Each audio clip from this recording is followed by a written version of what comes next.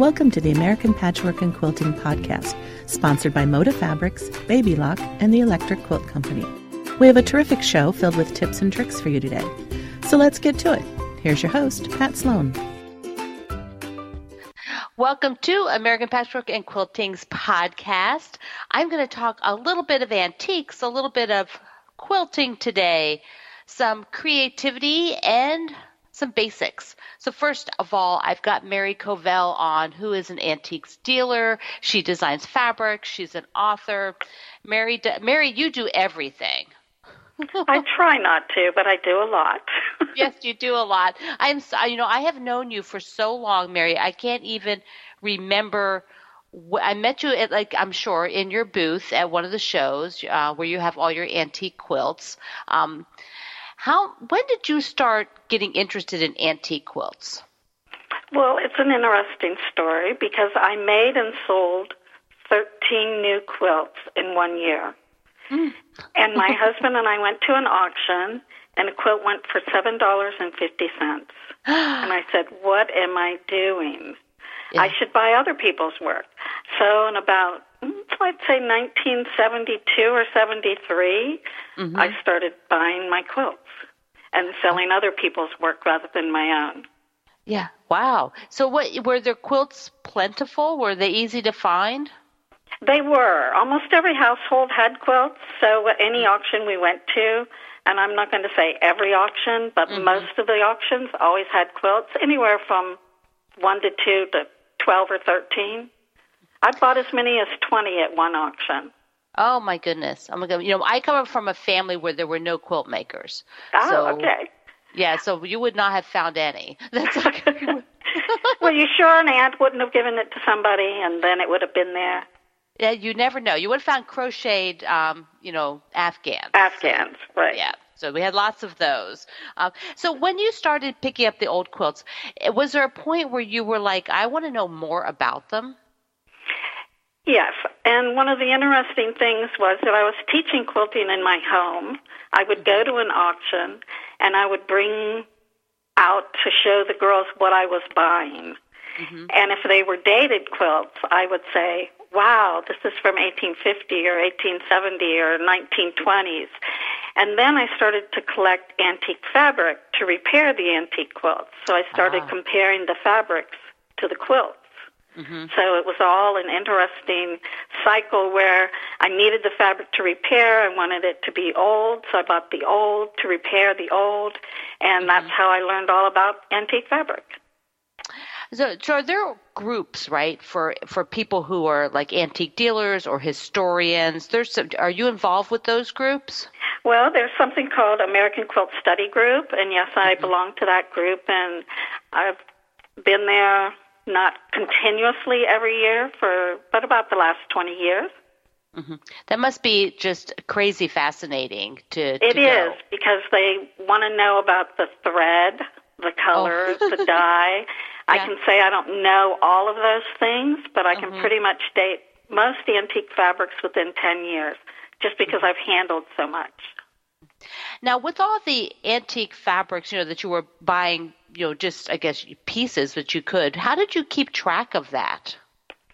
Well, I had a 4-bedroom house, and one room was just filled with fabric. And one day my husband said, you have more fabric than to repair all the quilts in the world. Does that sound familiar? And I said, what do you want me to do? He said, take it to Houston and sell it. So that's the first time I took it to Houston to sell fabric, plus my quilts. And I came home with just a little bit of fabric and a lot of money, a lot of money. Yeah. And my husband said, there's crazier people than you out there. Go out and buy some more. So that started my buying and selling antique fabrics. And right now I have over 100,000 pieces of antique fabric. I know that because someone asked me, how much fabric do you have? I said, 10,000. I don't know. I started counting it. And I have a lot. That's crazy. Now, you have a shop now. So when did... I do. That's another fun story. Yeah. I wanted a quilt shop in 1970. How did you decide to do a shop? Sorry? How did you decide to do a shop? Well, in 1970, my girlfriend and I wanted to have a quilt shop. Her husband was a lawyer, And he said, oh, what if someone gets poked with a needle? Somebody's going to sue you. So we never opened a shop. Mm-hmm. About 10 years ago, my husband sold his company, and he bought a building, and he said, it's much larger than I thought. Maybe you'd like to open a quilt shop. I said, 40 years ago, I wanted a quilt shop. So anyway, that's why I have a quilt shop, because my husband bought an antique building. It was 1814. It still is 1814. And I have since taken over the whole building. I have a retreat center with 16 beds, 4.5 baths, a sewing room. The quilt shop's downstairs, and we have a lot of fun. So what did your husband do then? Like, I mean, he works with you now, but what did he do when you took his building? Did he have to buy another one? Well, he had an internet company called auctionzip.com, and it's an online auction locator, and his partner and him came up with it, and they bought it to sell, and that's what they did. They owned it about 6 years and sold it, and my husband said, what am I going to do during the day? He likes to redo old buildings. We live in an old church. We're getting ready to move into an antique 2-room schoolhouse, and he just likes to do buildings. So he bought the building for something to do, not for me to open a store. Which now I'm glad I did. It's a lot of fun. You are so interesting. So in this in your shop, tell us where it is so everybody can come visit. Okay, we are 1 mile off the Bedford. We're off the Pennsylvania Turnpike, and the exit is the Bedford exit.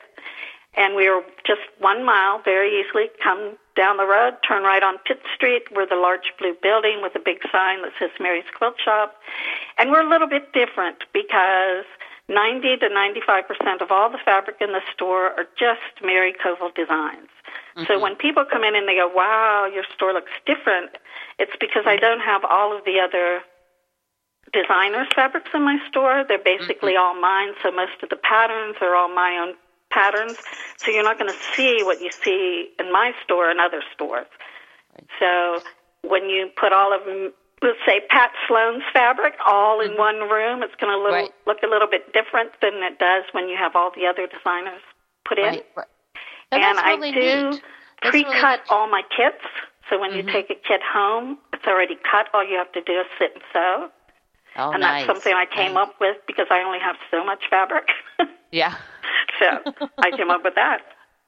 So, Mary, do you also keep the vintage fabric there to sell if somebody's looking for something? Yes, not all of it, because that is all in my basement. And when I say basement, we live in an antique church, and that's where the socials were. So there's a big, large basement, the full 60 by 30 room with shelving and drawers, and that's where most of the antique fabric is. But we do have fabric here. We sell on eBay, and basically I don't do any of that, so I don't know. I'm not a big computer person, but I think they're on Etsy too, but I don't know. All I do is date it and price it for them, and they do all the rest of the work. Yeah. Now, you're still vending. How many times a year do you vend at a show? Well, generally we did about 35 shows a year. Oh, my goodness, and Mary. We quit doing that about 20 years ago. When we moved to Bedford from Indiana County, Pennsylvania, we closed our antique shop, so we didn't do a lot of shows. And we just started going to Europe. We did shows in France twice a year, the Netherlands, England, and then we go to Japan. We used to go to Japan, and we used to go to Australia. So when we started doing that, we did that, and Quilt Market and Quilt Festival. Now we've quit doing all of those, no more big suitcases. We're thrilled about that. And now we just do Spring Market and Fall Market and Festival, and those are the only shows we do. So people need to see you in Houston if they want to, or come to your shop. So those would be your, right. And we do place. have, in our shop, we sell new quilts, old fabric, new fabric, feed sacks, old muslin, just about anything you're looking for. We have a good choice that most people can find the fabric they want to repair or finish a quilt, unless it's 1970s to 2000. I don't have a lot of 1970s fabric. All my fabric's before 1940. Oh, okay. That's interesting. Is anybody collecting 1970s fabric? Well, they find their mother's quilt, and they want to finish it. So what they want to do is find the same fabric to put the sashings on or finish a flower, and we help them with that kind of thing. Yeah. Oh, very, very cool. Now, your fabric lines that you do, who is producing those? I work for Wyndham Fabrics, and my new fabric will be in quilt stores in April. It's called Abigail Blue, and it's a beautiful indigo print with blue and white and blue shirtings. It's quite nice. Yeah, I saw the pictures of it. It's gorgeous. Are these all brought from Vintage, or are you sort of making your own version of them? Well, what I generally do, I used to say I'm not an artist, and I quit saying that because I really believe in my head I'm an artist, but I can't draw a stick figure. So I work with an artist at Wyndham, and what I do is take in my antique fabrics and tell her what I want. I say, half drop this, scale that down 20%, 50%, 80%, and she does what I ask. And I've been working with her for almost 20 years. And I have to say, only 2 or 3 times has she not understood me. We get along that well that when I tell her what I'm thinking, she knows exactly what it is. Or I'll take in an antique piece and say, this is just color. I just want this for color. We're not using this print. Or I will take a print and say, I just want this layout, but I want these flowers in this layout. So that's how I do that. I just love that kind of process, where you can collaborate and you can have both of your expertises meld together to have beautiful fabrics. Thank you. Yeah. So, Mary, this has been so much fun chatting, and I just love when I see you at the show and come and poke through your booth. It's so great. Well, I'd love to have everyone come, and if they can't, just come to Bedford, but you do have to call first if you want to see if I'm here, because my husband and I are just traveling and having a good time. Right. So definitely check. So be sure Mary's shop is open if you're going to go up to Bedford, Pennsylvania. And you also have a newsletter on your site at MaryCovellAntiqueQuilts.com. Yes. Yeah. So and I also have Mary. a Facebook page. Thank you so much. Thank you, Pat. Talk to you later. Okay. Bye-bye. Bye-bye. We'll be right back.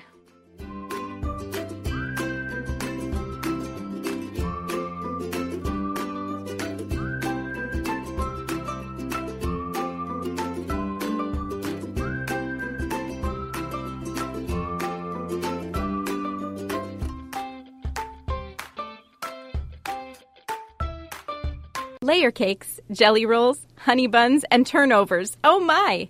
Inspiration for your favorite Moda Fabrics precuts are just a click away at the Moda Bake Shop.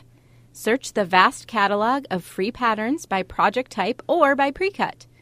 The Bake Shop chefs are also cooking up fun all year long to celebrate the Bake Shop's 10th anniversary with quilt-alongs, giveaways, challenges, and sewing tips. Visit modabakeshop.com for all the fun. Want to design your own quilts? Now you can with Electric Quilt 8 software. Design quilts, blocks, and import your favorite fabrics. Or use any of the thousands of designs in the library. Podcast listeners, take 20% off your purchase through May 31st, 2019 with code PODEQ8. That's PODEQ8. Get more info at electricquilt.com/APQ.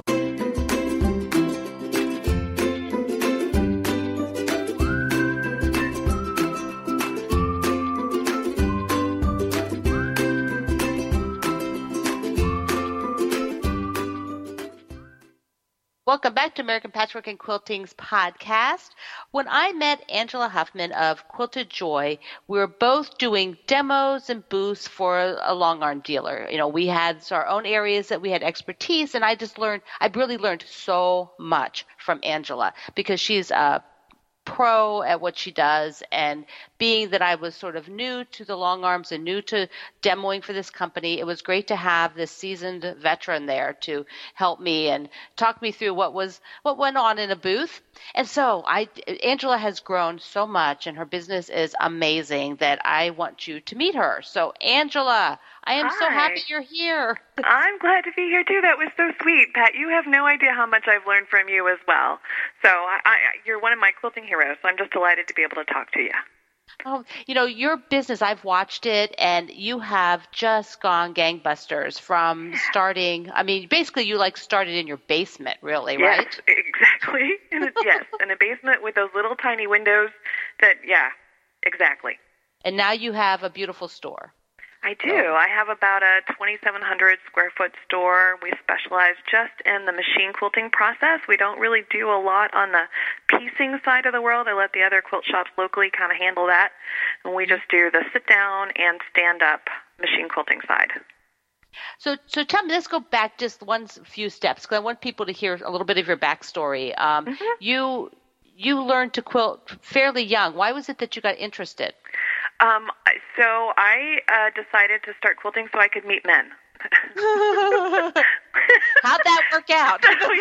So I was 24, and I didn't want to meet men in bars, and I thought, well, those adult education classes, that would be a great place to meet a man. So the only ones that interested me were quilting and cooking, and so I didn't meet a man in those classes, but I learned a lot about quilting that has served me well over the last 25 years. And when you started your business, you have triplets. I do. Yes, I do. And they're amazing children. But when you started your business, you were a single mom with leading income, right? Right. So after that initial adult education class, that class they taught me how to hand piece with cardboard templates and hand quilt. And I hated it. I didn't touch quilting for 6 years after that. It was just too tedious. I'm a gadget girl. I like machines that make loud noises, and I want to go fast. And it just didn't interest me. So I kind of set it aside, and in the next 6 years, I got married, I had triplets, became a homeschool mom, a stay-at-home mom, and started teaching my children how to quilt during our homeschool lessons. And when my marriage ended, I needed a way to earn income, and so I decided to start quilting for others.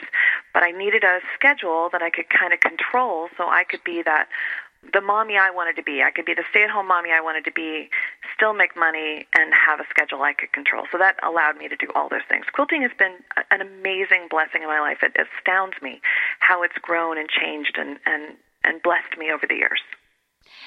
The industry itself has changed so much. I mean, just when you started, were many people buying their own long arm just for their own quilting? No. And I remember the very first show that I went to, it was in Nashville in the Opryland hotel, and I saw a long arm booth with those big machines, and I thought to myself, man, y'all are taking this way too far. And here I said I have 10 of them now in my shop that we rent out by the hour. So, so no, it wasn't something that you would find just for a home hobbyist, for sure. It was definitely something, if you were going to do it, you were going to do it as a production quilter, as a business, for sure. But it's changed dramatically. Yeah, and I would say, just from on the other side of it, because I don't own the long arm machines or have that part of a business in mind, but people still want someone else to quilt their big quilts. Yeah. When you start looking at trying to do a king size quilt on a sit down machine, it's challenging for sure. So, it's nice if you have a facility nearby like ours where you can rent out time on a long arm. You could finish your own big quilts, or for sure, there's loads of long arm quilters out there who would happily quilt your quilts for you. But when you talk about even a sit down machine with a larger throat, once you get to those big sizes, it is very challenging. It is challenging. I've done it. It's not fun. It's not the fun part, and it takes a long time. It takes longer because it's more maneuvering of it. So in your shop, you also you still quilt for customers, right? Yes. Yep, yeah. We quilt for others, and then we also have a large classroom. So I have friends of mine who are international teachers who come in and teach anything that I teach on the national level, launches out of the store. So there's a lot of education. I think because of my homeschooling background, I'm a little addicted to watching that light bulb go off over the students' heads. So that education portion of machine quilting, both sit down and stand up, is pretty crucial to my outlook on quilting. So when somebody, just from a standpoint of like, I don't have any place nearby where I could rent time on a machine. So if somebody does have that option near them, what are some tips you can give them to be prepared for renting? I would just call the store and ask them what you need to have on hand, what size backing. Most of the time you have to have a bigger backing. They have a preference as far as what that is. But one of the things is just when the first thing you bring, don't bring that, Baltimore album you've been working on for 5 years. Bring something the dog is going to look really good sitting on. Right. Bring something you're not emotionally attached to, so that if you do make a mistake, you're not going to feel all bunched up and feel like you got to pick it out. Because you gotta walk before you run. You got to take those little baby steps and give yourself permission to fall down and stub your toe and learn. Yeah, I always say that you take the first couple, no matter what you're quilting, how you're quilting, you take the first couple, you wash them, you give them away. Yeah. Do not keep them. Yeah. I keep my very first, I have my very first quilt I did feathers on, only because when I'm feeling down on myself and I think, oh my gosh, why can't I do this? I can go back to those first and go, okay, I actually have progressed. I have learned something. I'm not starting at square one every single time. Yeah, and that's also true. That's also true. Now, I found. Now, I don't know about with the long arming, how you see it when you have new people coming in and learn. But I find that if I'm teaching something, like free motion in and of itself, if you leave big gaps of time between when you do it, it's like starting over again. Do you see that? Yeah, I do. And I find that if people don't doodle at home, you may not own a big long arm machine. You may not be able to touch your sewing machine every day. But if you can doodle and draw and play with designs on paper, because truly you can't stitch it until you can draw it. And I don't mean draw it well. I just mean that you have the path in your head. You have a brain muscle connection to the path. Then you can take it to the machine. But if you can't touch the machine for a while, you have paper, you have pen, you may be sitting at the soccer game, bored out of your mind, well, doodle. Doodle. So do you find a lot of, because you with having your children so involved in knowing how to do this, do you find people bringing in children to your shop to learn? We don't have a lot of children that come in here. We're open, during the day, so it would have to be summer times. Yeah. And my kiddos, were really interested in the piecing side of the world. They enjoyed doing the machine quilting, but I think they felt more creative expression through the piecing side, the picking of the fabric, the picking of the pattern, that sort of thing. And quilting really taught them so many character lessons that I went into it thinking, we're going to do quilting because it'll teach them math, and we'll talk about fractions, and 2 + 2 is 1. And instead it became a lesson in perseverance and doing your best and cheering on others and patience. All of these character lessons evolved out of teaching my children how to quilt. And they have won many, many ribbons. They tell me that if someday, Mama, if you just keep persevering, you're going to win as many ribbons as we have. So, aren't they lovely? They're so cute, right? Yeah, they have a way of keeping you modest. Yes. Let's keep you grounded, Angela. Exactly. Keep you grounded. So, do you travel and teach still? I do. In fact, I was just in Australia this fall teaching at the Australian Machine Quilting Festival down there, which was just one of those life moments where you go, wow, look at what this has brought to my life. Look at what quilting has brought to my life. I got to go teach quilting and then hang out with koalas. Can't get any better than that, right? I saw those pictures. They're so cute. Oh my gosh, I had so much fun with the koalas and the kangaroos, and then went over to New Zealand for a couple weeks. It was fabulous. But I teach this year. Let's see, I'll be in Detroit in June teaching. I'll be in Asheville teaching in May. And then of course I teach at my shop, and then I've got a lot of online tutorials. So I'm just kind of all over the place, but I do travel and teach. Yeah, that's has to be a little bit hard with having a whole shop, but you must have a team now. So oh my gosh, I can't tell you how talented the women who work for me are. They are phenomenal. I look for women who have strengths in certain areas, and then I try to tailor their jobs to take advantage of where their interests are. And I'm just so fortunate at the women who've walked into my life to help me with my career and my shop. It's been fantastic. That is always important to have a good team. You can't do everything. At some point, it takes more people. Right. And I have way too many projects in my head of all the things that I want to do. That without a good support system, I would never get even one little sliver of the stuff I want to get done. So I want everybody to know something about you. I asked you in advance if we could say this, Angela, because they may recognize your voice. They may because yeah. Tell me what you do sort of as your side hustle, I guess. Yeah, my side hustle, I do voiceovers for television and radio. And for a long time, one of my big clients was a major fast food company.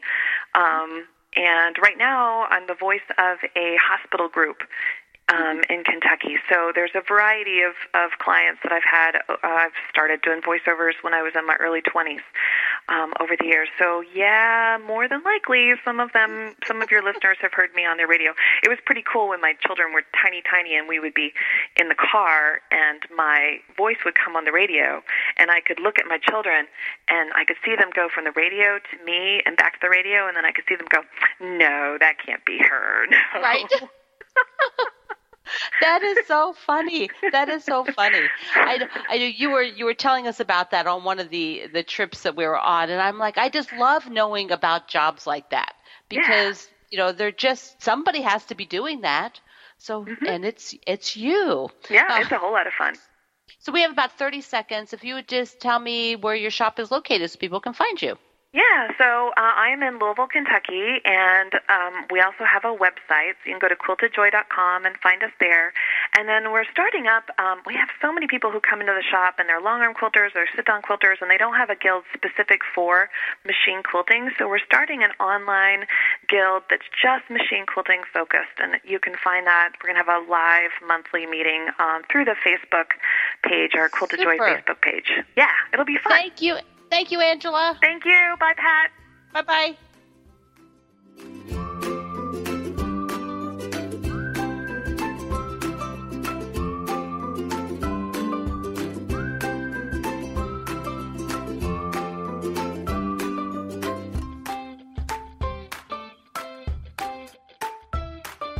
Issues of American Patchwork and Quilting a year delivered right to your door. Each issue is packed full of quilting patterns, how-to techniques, and tips and tricks from the editors and designers. And right now, we have a special deal for all of our podcast listeners. Visit allpeoplequilt.com/deal to subscribe and enter coupon code podcast at checkout to get 60% off your subscription. Find the link in our show notes. You don't want to miss out. Make your next quilt project a piece of cake using cake mix recipes from Moda Fabrics. This unique triangle paper is designed to work in conjunction with Moda's 10-inch square and 5-inch square precuts that make baking a layer cake or charm square quilt easier than ever. Each pad includes enough sheets for each piece in your precut stack, including a few extras for practice, plus a few simple block and layout ideas. Just mix with 1 or 2 Moda layer cakes or charm packs and you're ready to start stitching.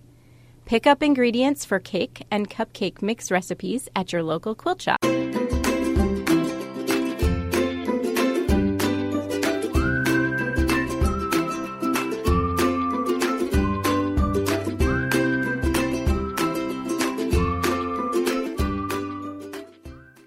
Welcome back to American Patchwork and Quilting's podcast. I'm Pat Sloan. So every so often I'm out, looking around at quilts, and I just get so excited about what somebody's doing with an idea. And that's when I saw Christina Brinkerhoff's work from Center Street Quilts. Christina is playing around with fabric and creating patterns. I'm like, oh, that is just so darn cute. So, I just am excited that she's able to chat with me today. Hi, Christina. Hi, Pat. How are you doing? I am great. I'm great. It's Monday. Who else can say Monday's great? Us. That's right. Most people are like, oh my gosh, so for us it's Monday. So when did you discover quilt making? Well, I grew up being around a lot of women that quilted and sewed, and so I just kind of grew up seeing that talent. And one summer when I was a teenager, probably only 13 or 14, I got bored during the summer break, and so I asked my mom if she would mind helping me make a quilt top. And so we went to a local fabric store. I picked out some 30s reproduction prints, which I still love, and I made just a simple pinwheel quilt top.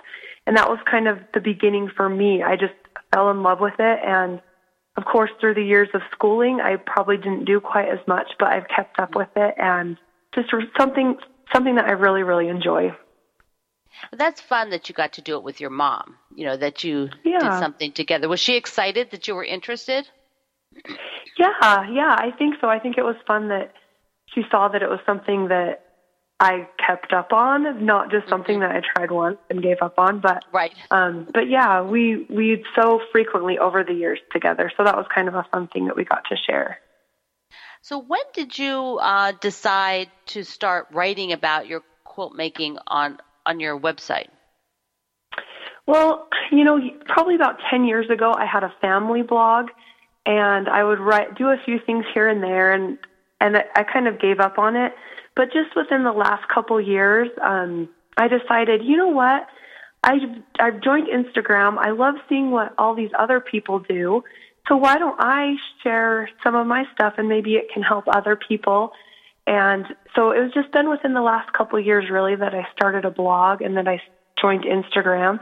And it's been so fun to see other people, be inspired by other people, and hopefully, in turn, maybe inspire some people to do their own quilt designs. Yeah. So how did you pick Center Street Quilts? Does that mean something? It does. I live in a small town in Utah, and we actually live on Center Street in our small town. So it's just kind of a fun little name that, of course, I Googled it first to make sure there weren't any other Center Street quilts out there. So I think I'm the only one. Yeah, I know. I've always lived on streets that did not have cute names. I could not do that. One was Sarth. Right. Sarth. I'm like, nobody would even know how to say that. It's just a strange street name. That's not where I live. Yeah, and that was another thing. It's easy to pronounce. It's easy to say. It's somewhat memorable. So I thought, let's go with that. And so far, it's been good to me. So it's very cute. I really, really like it. Thank you. You do a lot of work with the Moda Bake Shop. And when did you first submit something? What was that like to submit something to the Moda Bake Shop? So it was a little bit after I started having an online presence, I guess, like being on Instagram. And I saw that they were looking for new designers.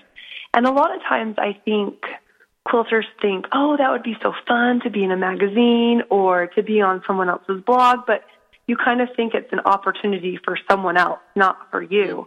And so I thought, you know what? I know how to design quilt designs. I'm going to submit something. So I stayed up late that night. I got together a couple designs, and then in the morning I submitted one of them. And immediately after, I felt sick to my stomach. I thought, oh no, what have I done? Like, am I going to be just disappointed? And so I was kind of nervous about it. But I'm glad that I got nervous after instead of before, because they got back to me within a couple hours and said, we love your idea. We'd love to feature it online. And so that kind of started the idea of me thinking, okay, yeah, I can design quilt designs for other people. And so being involved with the Moda Bake Shop has been great, because I feel like it's gotten my foot in the door to figure out how to write tutorials and how to do patterns and what works and what people like and what is too complicated to try to explain to someone. And so that has been just a really good experience for me. It's really nice, too, because you're actually working with an experienced person. It's not like, you're sort of out there hanging, on your own. For learning, you had them to bounce things off of, and for them to say, well, maybe let's not make it that complicated, right. Get advice with. Yeah, it's been great working with such a good company, and I still do enjoy doing stuff with them from time to time. So. So what type of quilts are you making now? What I found, which I got excited about, and I thought, oh, we haven't talked yet, so I need to get you on, was when you're doing sort of these buffalo plaid, these big, this design. But that's not – tell me what that is first, what you're doing with the plaid. So I have a few quilt designs out that use where you actually do the piecing for the plaid. Instead of using a plaid fabric, right. you piece it using a dark, a medium, and a light fabric. And that idea came about last fall as I was looking for some kind of fall design that I wanted to do just for my own house. And I thought, hey, instead of doing a pumpkin with plaid fabric, I could actually piece the plaid, and then that way I could make sure to get the right color that I want, so I can make an orange plaid pumpkin where it might be kind of hard to find orange plaid fabric. And so it all started out with that plaid pumpkins pattern, and it's been fun because I've seen people do black and white plaid pumpkins, or I've seen aqua plaid pumpkins. My original one was orange with a couple black and white.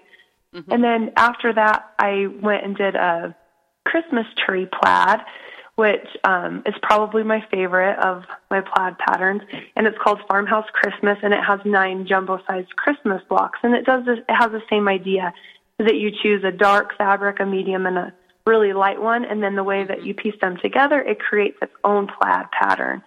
But it just works well because the plaid ends up lined up every time. You can choose whatever color scheme you want, and it's just kind of a fun take on the buffalo plaid, like farmhouse trend right now. Yeah, I really think it was so clever, and like I hadn't even thought about the fact that you can make it the color that you want. It's very hard to find a buffalo plaid that's aqua or exactly. Some and that's been fun. I know the black and white is popular right now, but it's been fun to see other people and what color designs they want to do. I've seen some really cute, like hot pink Christmas trees, and it's just fun to be able to personalize it to what fits your style. Yeah. So what other type of patterns? So this is just something you've just recently done, so it's like a little series. So what other type of patterns do you like to design? So I do a lot of foundation paper piecing patterns also, and they are just block patterns so that someone can take that block and make a lot of them into a quilt, or they can just do the one and make it into a little pouch or a tote bag. And that's something that has just really been fun for me. I love foundation paper piecing because you can get the angles exactly how you want them to be. And it's just a quick, easy project that you can finish however you want. So if you see my pattern shop, you'll see some traditional piece and a lot of foundation paper piece patterns also. Some of them are super, super easy, very beginner friendly, and some of them are a little more complex. So yeah, they're just kind of all across the board. But I enjoy both of them. I try to, give myself equal time sewing traditional versus foundation paper piece. So. And some of them are tiny, like the little bitty candy corns. Yeah, I've enjoyed doing that. If I have an idea that is pretty simple that you can do small, I like to try to make it teeny tiny because I don't know why that's so enjoyable, but probably because you can get it so precise because you're following the paper lines instead of trying to traditionally piece it that small. But yeah, I do enjoy the tiny ones. So yeah. Everything's cute when it's small. I mean, it's true. It just is. Yep. Yeah, it's just so darling. Oh, yep. Stepping back now, you've been quilting for a little while, and stepping back, like what part of the quilt making do you love that kind of surprised you? So I've always loved designing, and that kind of started out from the beginning. I'd want to make my own, but as I kind of started making these quilt tops and didn't know how to finish them, I learned how to free motion quilt on my own machine, and that has been something that I absolutely love. I love being able to do a quilt from start to finish myself. And I probably learned how to do that on my own domestic machine maybe about 10 years ago. I remember finding out about long arm quilting and how expensive that was to have that done, and I didn't even know anyone that did long arm quilting, so it wasn't even an option if I would have been able to afford it. But I thought, you know what, I could figure this out on my own machine. And so I looked online and was able to figure out a little bit of information based on what was out there, and just a lot of experimenting and a lot of practice. And so that was really fun to be able to figure out, hey, I can do this myself, and I feel like anyone else could have that same experience. It's something that you can figure out yourself and be proud of your own work in that way. So are you doing a lot of free motion with your machine, or are you doing walking foot as well? You know, I do both. I do own a long arm now. And so when I do my long arm, it's almost entirely free motion. I just upgraded to a computerized machine, but I have only been doing free motion this whole time. And then, but on my smaller machine, I will do a lot of walking foot quilting just for little pillows or pouches or something, because I do love kind of the straight line, a little bit more modern look too. And so I do a little bit of both. Yeah. So what kind of project are you working on right now? Right now, I have some fabric from Riley Blake that I am going to be sewing up one of my older patterns with. And so I'm excited about that. It's Minky Kim's Someday fabric line that is coming out. And it's just darling with little bikes on it. My daughter saw it and she fell in love. So I think this quilt is going to have to go to her because she loved the cute little bike figures on there. So that is my next. That's my next fabric. I was going to start on it this morning, and then the day has gotten away from me. So today that will be cut out. and I'll be working on that. Yes, today it will be done. Right. Having goals. So do you share like daily on Instagram? You know, probably not daily. It depends on how much I'm working on and what I can share. Sometimes I get sad because I'm working on something for a magazine and I can't exactly share it. But if I'm working on something that I can share, I do love to share the process because it's fun to be able to see other people's progress on different things. And so I do try to share at least a couple times a week when I have the time. Yeah. And do they find you with the Center Street Quilts there? Yep. My Instagram handle is @CenterStreetQuilt. So. Okay.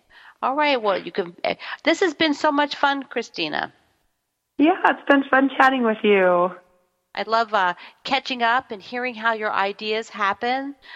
So I want everybody to know to visit you at Center Street Quilts and either come to your website, go to your Instagram, and they can even see you on Facebook, so it feeds over there. Yep, I'm on all three. So. All three. Well, thank you so much. Thank you. Goodbye.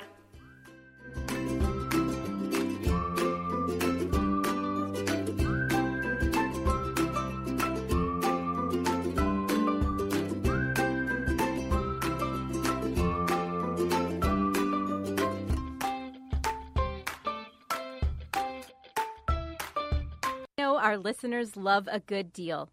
We have a special offer just for our podcast listeners. Get 50% off a downloadable pattern of your choice in our online shop. Visit apqshop.com, add a digital pattern to your cart, and enter coupon code PODCAST at checkout. Then get quilting. Visit our show notes for more. Start at the beginning. Okay. Design your next quilt like the pros. Quilt designers Nancy Mahoney and Alice Blythe both use Electric Quilt 8 software to design their gorgeous quilts, and you can too. Get EQ8 and start designing just minutes after you purchase. Podcast listeners, take 20% off through May 31st, 2019 with code PODEQ8. That's PODEQ8. Get more info at electricquilt.com/APQ.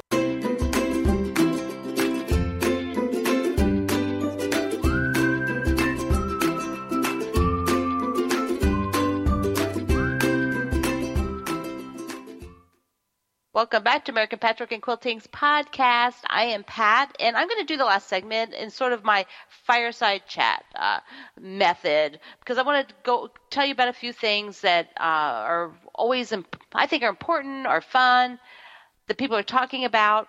One is American Patchwork and Quilting is hosting their 2019 Quilt Along. They have been doing this for several years, and what the Quilt Along is they put out a pattern, and then it's in the April issue, and so you can, which is coming out or out now, so you can get it. But what you do is you sew along, and then there's a challenge. You post your pictures. You can go to the Quilt Along group on Facebook, and you can look at the hashtag APQ Quilt Along, and you can actually see the past ones from this. This year, it is so fun because it's really easy. It's kind of like a log cabin done with strips. And the designer is my friend Tara Lynn Baisden, and she came up with this incredibly easy design. Like, who doesn't like to sew strips? And you get a schedule that tells you to gather your fabric and then cut all the fabric. So you just you can either work at your own pace or you can just sort of zoom along and finish it up. But the best part is going and seeing everybody else's work. On Instagram, the hashtag is really nice. On Facebook, go within the community area because that will really show you everything. I don't know that I'm going to sew it along this time. Sometimes I do. I've got a little bit of other things going on, so I may not be able to, but I'm certainly going to be watching it. And I will link it on my website so you can go right over to the page and get all the information. But if you're in the allpeoplequilt.com, it's like /quilt along. So it's pretty easy to find. Now, the other thing I wanted to talk about was a little bit about learning, because I have felt lately, I get a lot of new people. I get a lot of people who have maybe quilted for a while, but don't feel like they've, have really made that many quilts. They may have been quilting for many years, but maybe they've only made 1 or 2 quilts a year. And so their skills are kind of stay at a certain point. So, I think learning and sort of going forward with your skills opens up a whole new world for you in making. And there are some things you can learn about knowing the basics. And it does sound like incredibly boring to learn the basics. Like, like just shoot me, right? Like, who wants to sit down and do that? But there are reasons that it helps you. One of the interesting things that on my Facebook group, which is called Quit Along with Pat Sloan, one of the super lovely ladies, she was talking about and using the term leveling up. So she's from the UK, and she also knits, and she said in the knitting world, people will say they want to level up. And she said it's basically learning a new skill or getting to like the next level of your skill sets. And I thought that is the best term, leveling up. So I went to do a little research and see where else that's used, because I haven't really heard it in quilt making, or it just might be that I haven't heard it. Maybe you all have. But it's a gamers use this term, and I'm sure there's other people too that use it. So leveling up is taking your skills to the next level, and that means adding new things to your toolbox, to what you know. A lot of people start out with doing very simple projects or not. There are people I know who start out going like, I'm going to make a double wedding ring for my first quilt. And they do. They go find a YouTube thing and they watch it and they do it. And that is the most incredibly wonderful thing ever, is to be able to have an idea, go out on the internet, find a tutorial, find a video, find a book that will teach you what you need to do or show you what you need to do, that specific thing. Because I know what that's like. You're like, I just want to do this. I'm not that, I'm not going to be doing all that other stuff that you all quilters do. I just want to make this one quilt and be done. But I tell you, you're going to be hooked after that. You will be hooked. You will be coming back to learn more. So when I learned to quilt, we did not have options like you have now. You had nothing on the internet. You only had books, or you had classes. So you could teach yourself from a book, or you could have a class, or somebody could teach you. I didn't have anybody who really could teach me, so my friend said, why don't you take a class? So the classes in my area at the time, which was a while ago, everybody, but not too long ago, because I'm not super old, but it was a while ago, that you would only be able to learn by piecing by hand.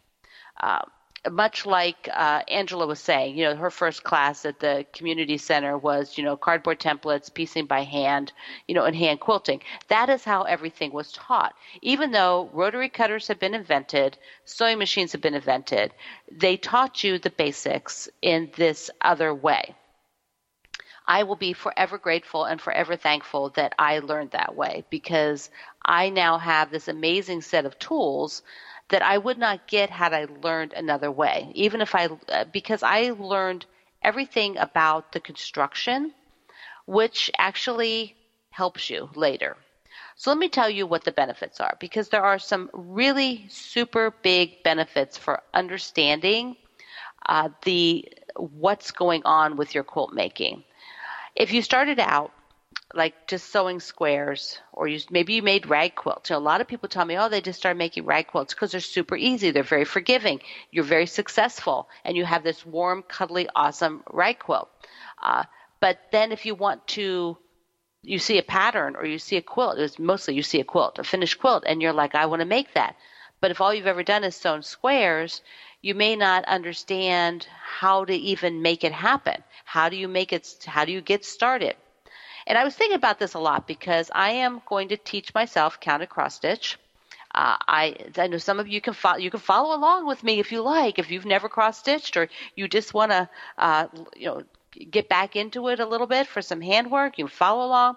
But I am like opening up the pattern to the counted cross stitch, and there's really no directions. There is a diagram. Well, I can crochet. Not that well, but also the same thing. Crocheting, unless you get a book, you're basically getting like a diagram. It's like that's the pattern. So I'm having to learn how to read this pattern. This is the same for quilt making. If you have watched a video and you saw a block being done, that's super great. But that doesn't give you a skill that you can then do for anything. You watched that block being made and you made it and you had fun. But then if you see another type of quilt, you need the skills to understand how the block is constructed, how you read the pattern, what is the terminology. So that is where the benefit of starting and getting that baseline. So basically you have a baseline of what you know. You'll know how to read a pattern. What does it mean? There's a supply list. What is the flow of a regular pattern? What is the cadence of it? What are the kind of steps that you're going to see, so that the next time you pick one up, it's going to be similar to every other one that I've done. There's also the big thing is understanding how blocks are constructed. They're a grid. It was funny. I think it was also Angela who mentioned earlier, where she said she thought she was going to teach her kids math, about making quilt blocks, and that is true. I mean, there is quilt math. There are standards, such as a block is generally an even number. So you have a 2-inch square. You've got a 1/4 inch all around it. That makes it a 2.5 inch. So you've got a 1/4 inch, the square, and another 1/4 inch. So that would be 2.5 for a 2-inch square. So that's quilt math. And it's taking that and understanding where if you read a pattern and it tells you to cut a 2.5 inch square, that means that's the piece you're going to sew with. That's not the final size of the block. Once you have that concept, then you can look at other kinds of shapes. 1/4 square triangles, which is basically a square cut in 4ths on the angle. Half square triangles is cut in half. Then you have other, wonderful shapes in patchwork that all basically come to a grid. And if you can think on a grid, you can understand what you're doing. You can also, this is, I think, the really wonderful part, the part that I learned to piece by hand. This is where it helped me. You get yourself out of a jam. If you've got something that isn't working, you're sort of cutting off the points of your block and you don't know why. Once you understand the construction and where that seam allowance is and how things are supposed to work, you realize how you're supposed to trim, where your ruler is supposed to be placed. All of those things are then parts that you take with you and you build upon them. You level up each time to build onto your skill set, to add those into your toolbox. So I really love that those basic things take you through your quilting life. They're used all the time. You're always going to be going back and remembering something that you did. So I also have some questions that I asked online. I said, what if you had a new quilter? What would you tell them? That's my question I asked my Facebook group.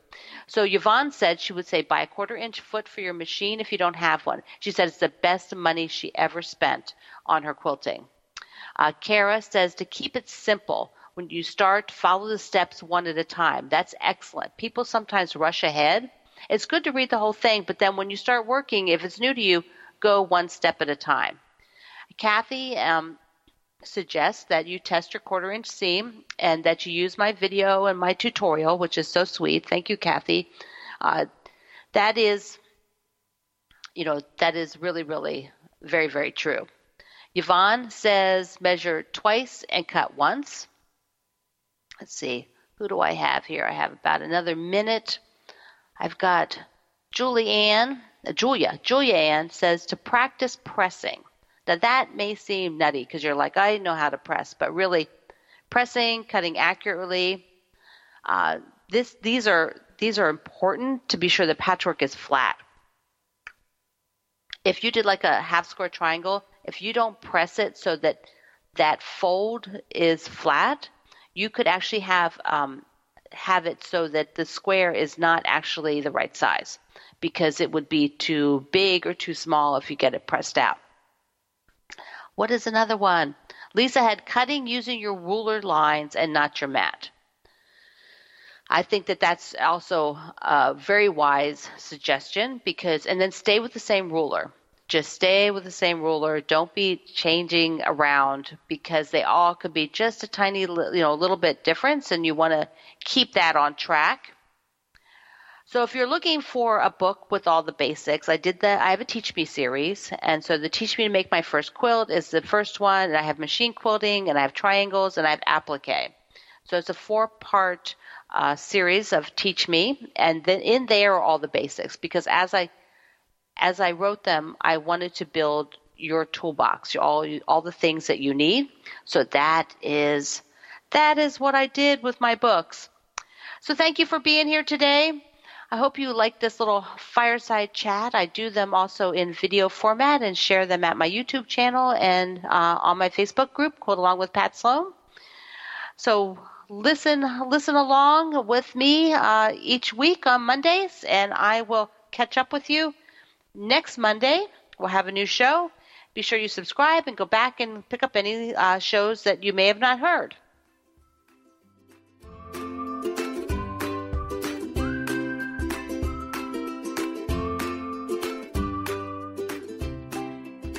Hi all, and thanks for listening. If you love the American Patchwork and Quilting podcast, please subscribe on iTunes or your favorite podcast app. And don't forget to rate and review the show. It helps other quilters find us. Have a creative week.